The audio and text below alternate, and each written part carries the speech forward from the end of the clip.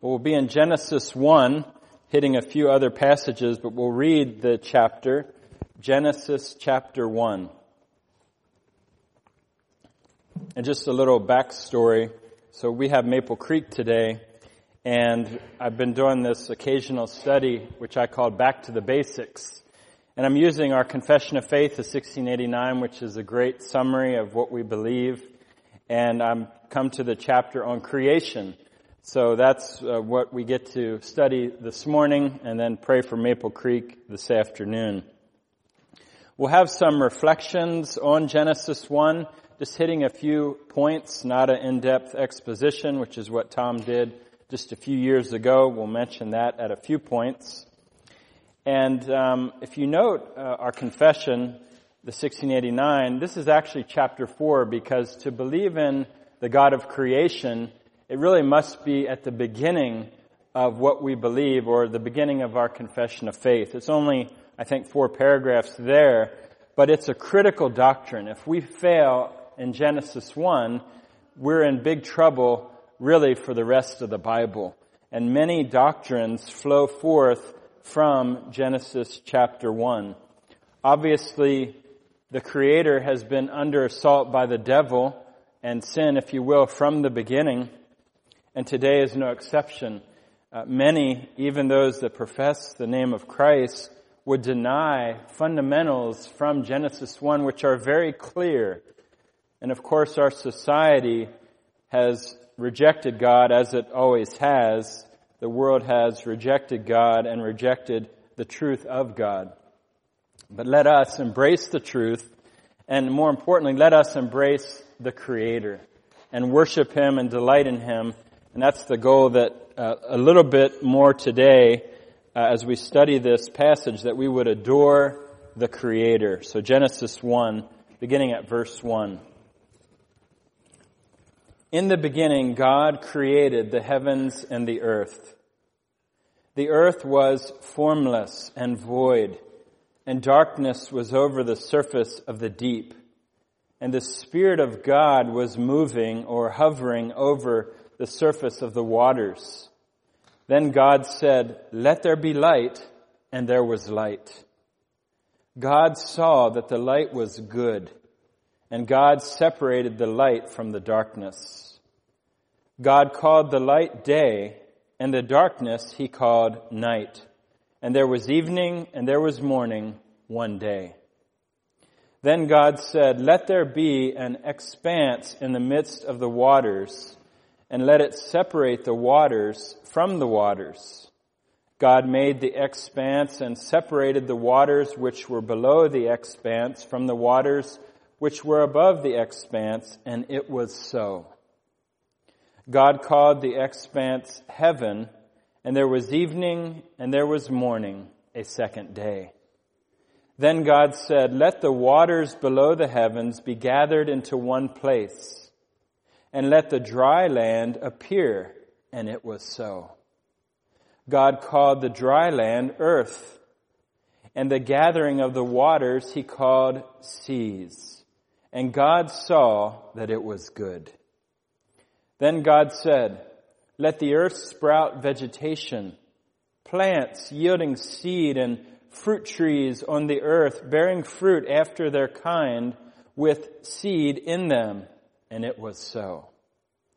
The earth brought forth vegetation, plants yielding seed after their kind, and trees bearing fruit with seeds in them after their kind. And God saw that it was good. There was evening and there was morning, a third day. Then God said, "Let there be lights in the expanse of the heavens to separate the day from the night. And let them be for signs and for seasons and for days and years. And let them be for lights in the expanse of the heavens to give light on the earth." And it was so. God made the 2 great lights, the greater light to govern the day, and the lesser light to govern the night. He made the stars also. God placed them in the expanse of the heavens to give light on the earth, and to govern the day and the night, and to separate the light from the darkness. And God saw that it was good. There was evening and there was morning, a fourth day. Then God said, "Let the waters teem with swarms of living creatures, and let the birds fly above the earth in the open expanse of the heavens." God created the great sea monsters and every living creature that moves, with which the waters swarmed after their kind, and every winged bird after its kind. And God saw that it was good. God blessed them, saying, "Be fruitful and multiply, and fill the waters and the seas, and let the birds multiply on the earth." And there was evening and there was morning, a fifth day. Verse 24. Then God said, "Let the earth bring forth living creatures after their kind, cattle and creeping things, and beasts of the earth after their kind." And it was so. God made the beasts of the earth after their kind, and the cattle after their kind, and everything that creeps on the ground after its kind. And God saw that it was good. Then God said, "Let us make man in our image, according to our likeness, and let them rule over the fish of the sea, and over the birds of the sky, and over the cattle, and over all the earth, and over every creeping thing that creeps on the earth." God created man in his own image. In the image of God, he created him. Male and female, he created them. God blessed them, and God said to them, "Be fruitful and multiply, and fill the earth and subdue it, and rule over the fish of the sea, and over the birds of the sky, and over every living thing that moves on the earth." Then God said, "Behold, I have given you every plant yielding seed that is on the surface of the earth, and every tree which has fruit yielding seed. It shall be food for you. And to every beast of the earth, and to every bird of the sky, and to everything that moves on the earth which has life, I have given every green plant for you." And it was so.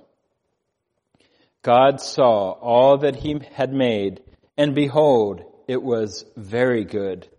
And there was evening and there was morning, the sixth day. Blessed be the name of the Lord. We'll have 10 reflections hitting some key points from Genesis 1. And the first is this, that Genesis 1:1 obviously is very important. It is critical. And the Bible does not start by giving a debate, a discussion, even a polemic. It states from the very first words, "In the beginning, God." This is what we call presuppositionalism. The Bible doesn't say, listen, we're going to defend that this is how it worked. It's not a scientific textbook. There's a presupposition that God was on his throne and he created the world. In the beginning, God created the heavens and the earth. That's profound. We must receive the truth of God. We must receive Genesis 1:1 and stand upon it. It's glorious, and we could probably do a study that every book in the Bible affirms God as creator. Obviously, Jesus and the apostles referred again and again, and even in the book of Revelation, we hear much and we see much about God as the creator, and even the new heaven and the new earth, which we looked at camp last year. You can also compare John 1:1 or even Hebrews 1:1 with these parallels about God and his character. And in a few words, we have much. But as we mentioned at the beginning, the doctrine of creation continues to be under assault. In sin, men do not want to submit to their Creator. They would love to believe in anything else except that in the beginning, God created the heavens and the earth. All sorts of theories and ideas have been brought forward, but the Bible is clear. In the beginning, God created the heavens and the earth, and we adore Him and we praise Him for that. Second, creation was the work of the triune God. Creation was the work of the Father, the Son, and the Holy Spirit. And we see this when you read in the Bible, God, the majority of the time we can interpret that as God the Father, the Son, and the Holy Spirit. God is one. But particularly in creation, we can see that all three persons of the Godhead were involved and are involved in maintaining it. In verse 2, we read those amazing words that the Spirit of God was moving or hovering over the surface of the earth. The Spirit of God was at work, taking, if you will, chaos and making it cosmos. He worked to create from this formless darkness something amazing. The world we live in, even after the fall, it's still amazing. And then we read in verse 26, then God said, let us make man in our image according to our likeness. And there's a lot to be chewed upon there, but at least it seems plain that this refers to our triune God. And we mentioned John 1:1, in the beginning was the Word, and the Word was with God, and the Word was God, and He was at the beginning with God. And then those powerful words, all things came into being through Him. And apart from Him, nothing came into being that has come into being. All things came into being through Jesus Christ, God the Son. So we notice the Spirit of God working in creation. We notice the Son of God working in creation. And I tried to come up with some verses. Maybe you have some you can share with me afterwards. But the Father, James 1 has this reference to the Father of lights. The Father of lights. And we read in verse 14, let there be lights. So it's a passing reference, maybe anecdotal if you will. But God the Father is indeed the Father of lights, active in creation as well.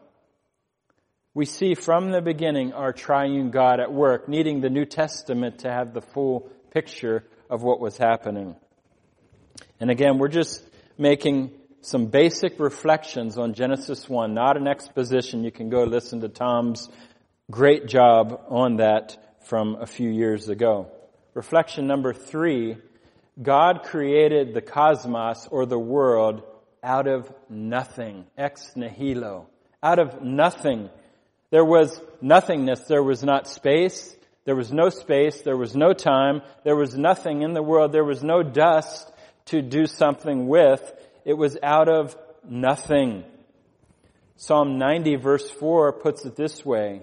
Before the mountains were born, or you gave birth to the earth and the world, even from everlasting to everlasting, you are God.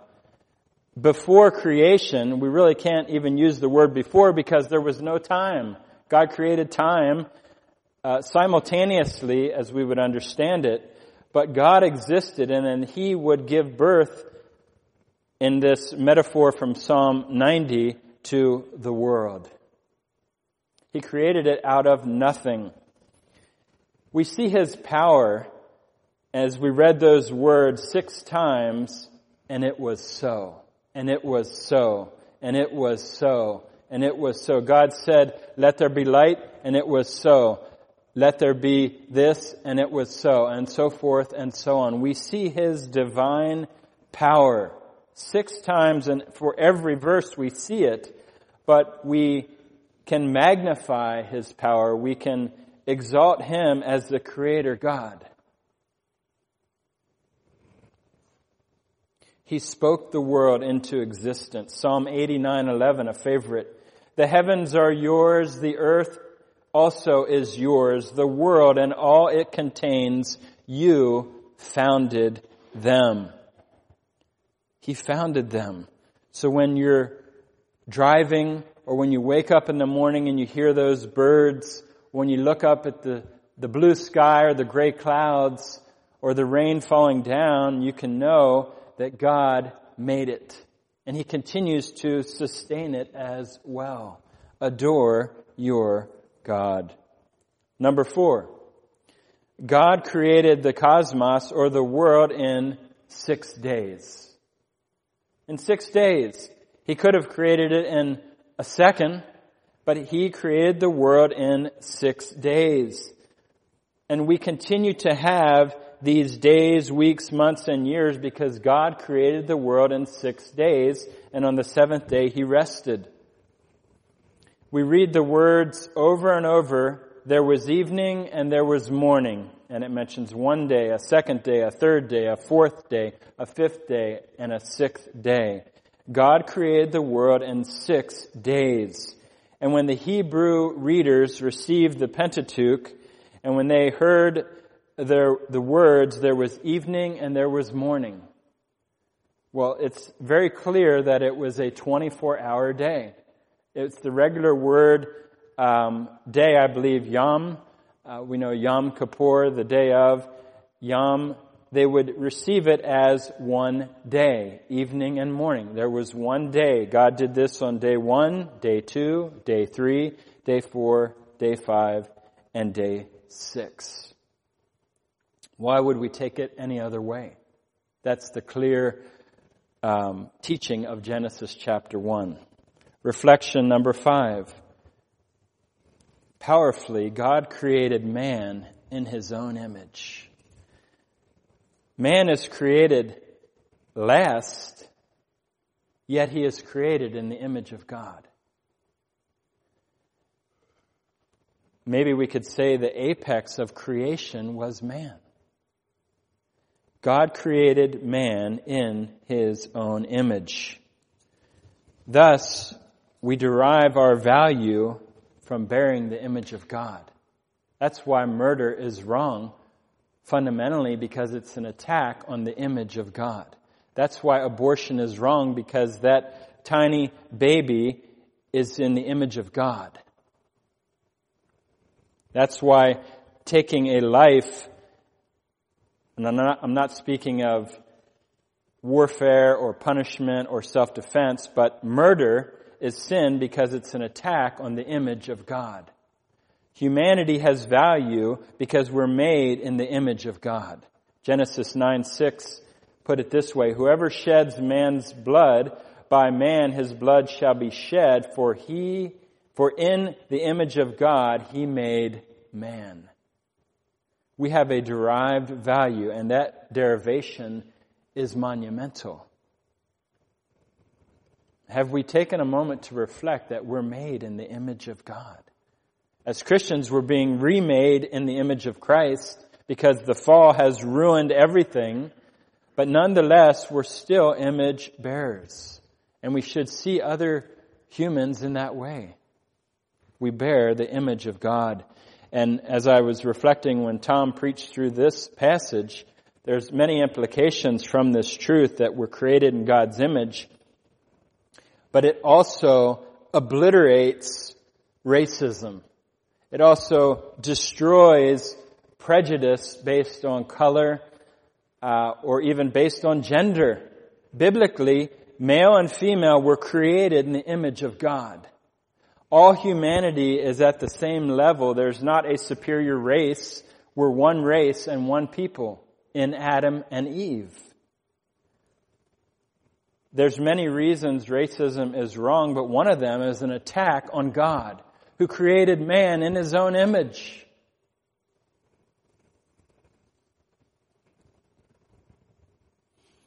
We are one created in the image of the triune God.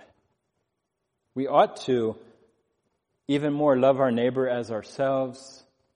We ought to love people and appreciate and care for them, partly because they're made in the image of God. Number 6. Reflection number 6. God created him, male and female, He created them. God created male and female nests. And I'm sure, like me, you are utterly grieved that such a basic truth, such a clear teaching from the Word of God, and even the light of nature reveals male and female. It's very clear.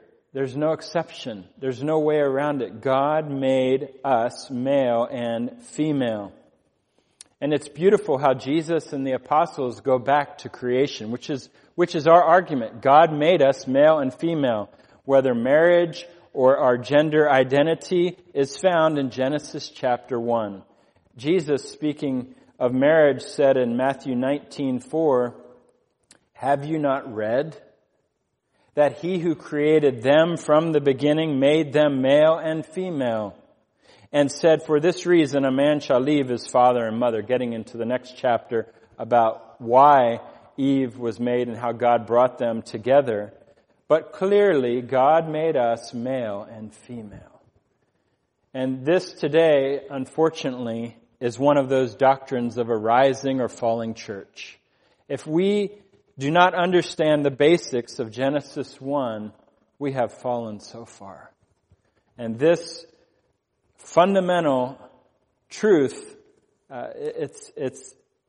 we shake our heads in disbelief that people could be teaching children that this is up for grabs. May God destroy and rescue people and show them who they really are. Because to know that God made us in His image and male and female is the most liberating thing. It's freeing to know who you are. How God created us. To suggest that there's a third option or you can blur the lines is an attack on the Creator Himself.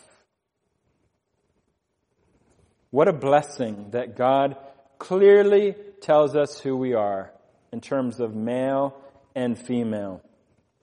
And as the men were discussing yesterday in the book, The Complete Husband, he calls the Bible the owner's manual. And this is a manual to understand who we are, how God created us in His image. And each of these points could be a message, but just giving a review. Number 7, God's creation was very good. All those times, 6 times, we hear that it was very good. Morally good and aesthetically good. Both. God saw that the light was good. God saw that the seas were good. He saw that the trees were good. He saw that the light being separated from the darkness was good. Every winged bird that God made was good. The cattle on the ground was good. And then that beautiful verse at the end, verse 31, God saw all that He had made, and behold, it was very good. It was very good. Now, we're speaking before the fall. The fall has not entered this study or this discussion, and it's hard for us to imagine. Actually, we have a glimpse of the beauty of creation, and we stand amazed as we look around. But this is after the fall, and the creation is still amazing. So we can let our minds wander a bit and consider how it must have been before the fall. It's beyond comprehension in one sense, but yet we have the beauty that we see yet today after the fall, and we are stunned by it.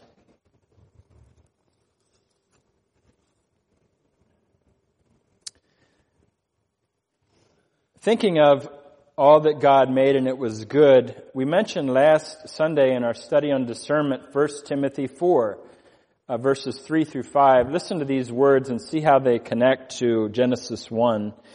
Paul was referring to those that had some heretical ideas who forbid marriage, which goes back to Genesis 1 and 2, and advocate abstaining from foods which God has created to be gratefully shared in by those who believe and know the truth.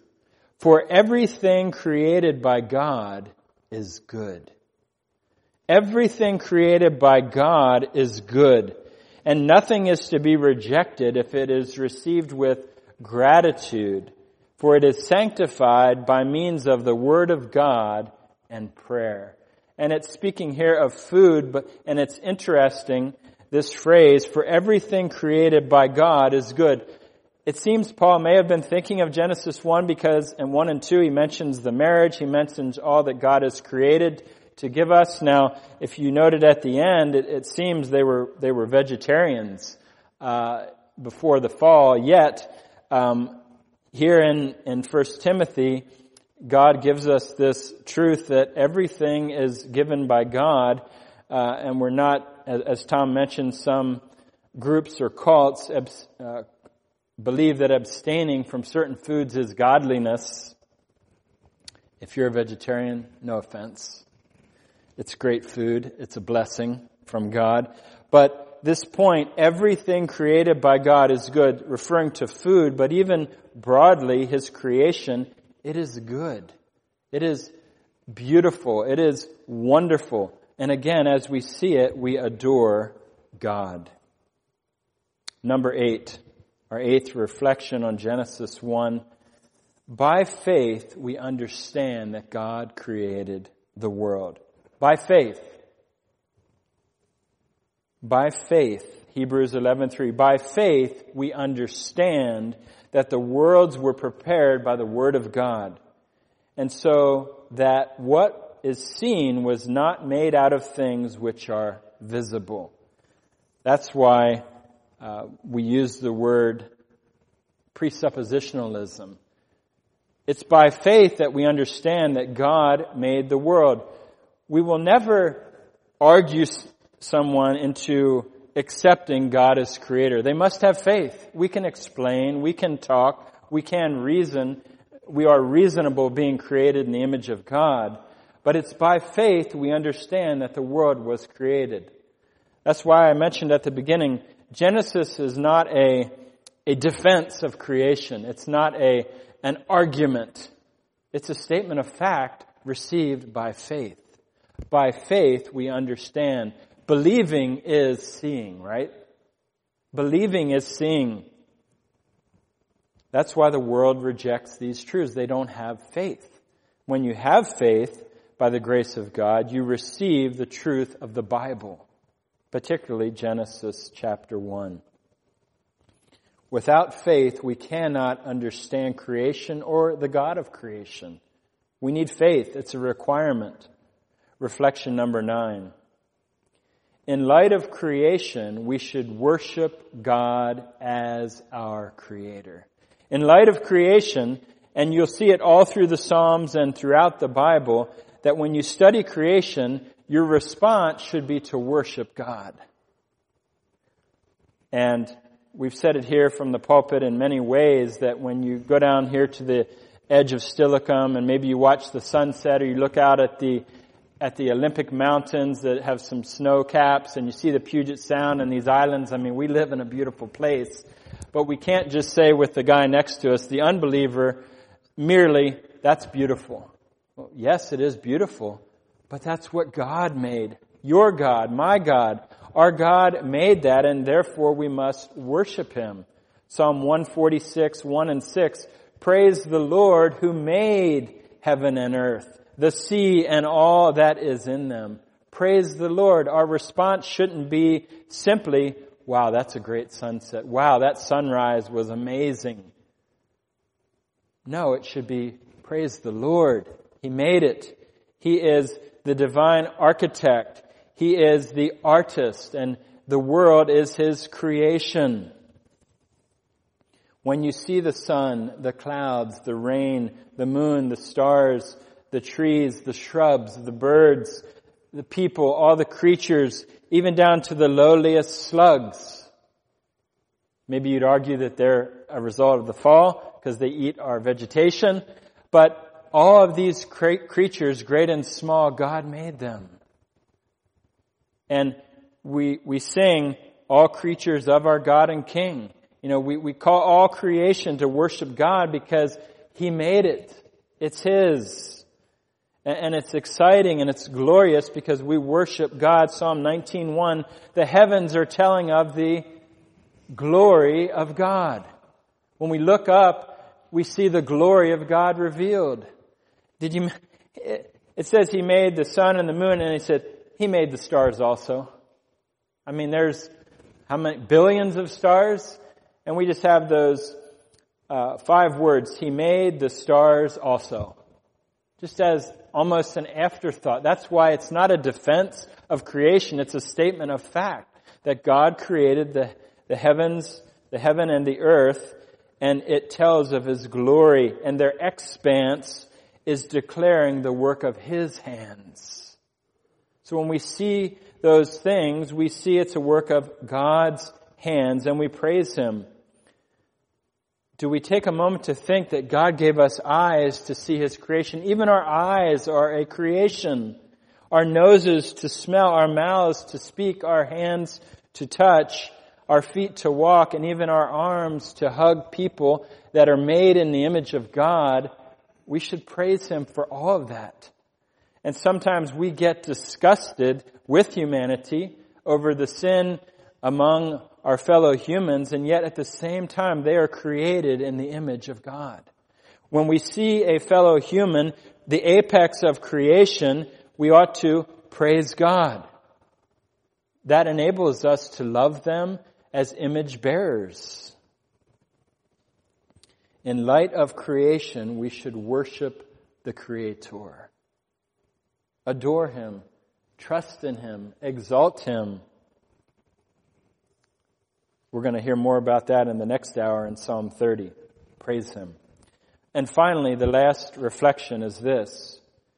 There is a serious warning to those who reject the Creator, or who reject God's creation, or who worship the creation. Romans chapter 1, of course.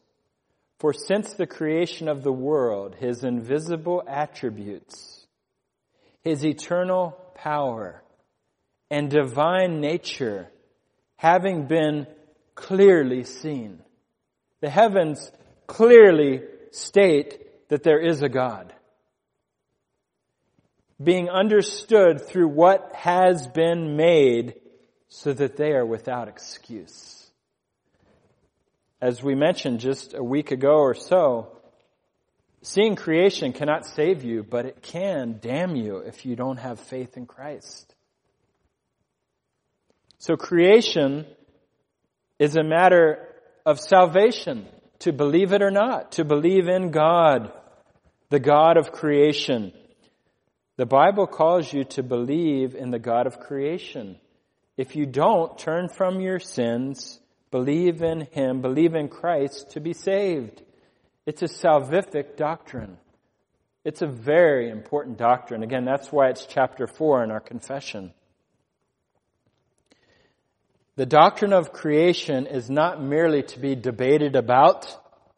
We may, in one sense, do that, but it's the God of creation that is to be feared, loved, and worshipped. Our help is in the name of the Lord who made heaven and earth. The doctrine of creation should give us encouragement. That's my God. I can trust Him. It's the same God who created the heavens and the earth. He made them, and He is our help. Our Lord Jesus Christ, all things were made for Him and through Him. The Spirit of God hovered over the earth. The Father was intimately involved in creation. Our triune God is our God. And so we can worship Him, adore Him, and trust Him. So, I know these are things that you already know, that we already believe these truths. But isn't it good to remind ourselves of who our Creator is? Maybe you started your read through the Bible in a year, or maybe you're like me and it takes a few years to read through the entire Bible. I'm sure we've all read Genesis 1 many times, but it's always good to go back and reflect on the fundamental doctrines of the Bible, like for Maple Creek, back to the basics. We need a review now and again of these truths about God. Let's just summarize them. Genesis 1:1 is critical. It presupposes God as the Creator. Creation was the work of the triune God. God made the world out of nothing. God created the world in 6 days. God created man in His own image. God created male and female nests. God's creation was very good. By faith, we understand the God of creation. In light of creation, we should worship the Creator and then receive that warning if you do not believe or you're tempted. And the devil has attacked these truths from day one, and he has not stopped. And unbelief will remove this chapter from our Bible. But we must, by faith, lay hold of God, our God, the Creator. Do you have any comments or questions? We've got some time here at the end. I'd love to hear your thoughts, or if you have any questions that we can seek to tackle. Did I hear one? Okay. Oh, yes, brother.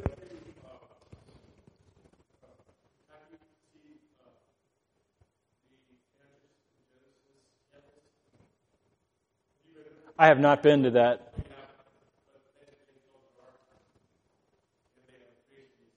I've heard that it's an amazing place. I hope to go one day.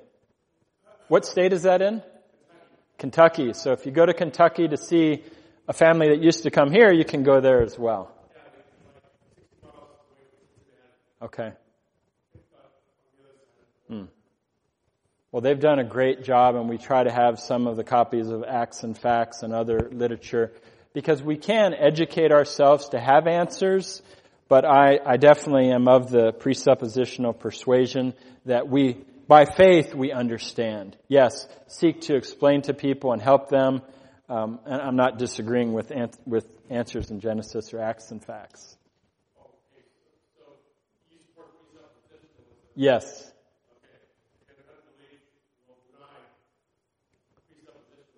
Well, definitely unbelief would, but there's some believers who would be more evidentialist. And there can be a combination, and it's not necessarily a battle worth taking on.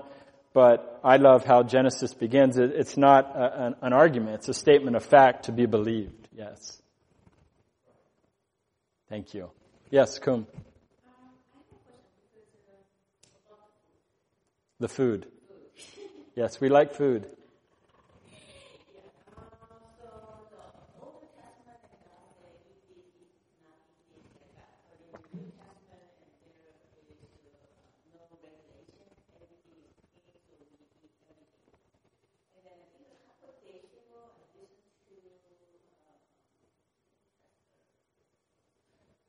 Somebody.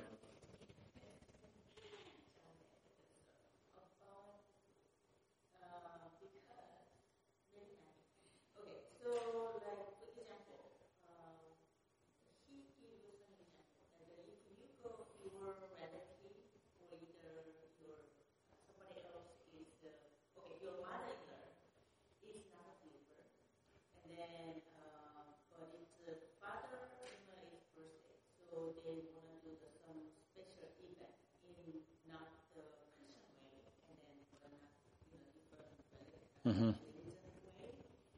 So then they do the ceremony and then cook the food, and then so you should go to that event and join them because of the respect of the So yeah, that's a good question, and the New Testament deals with that, food sacrificed to idols.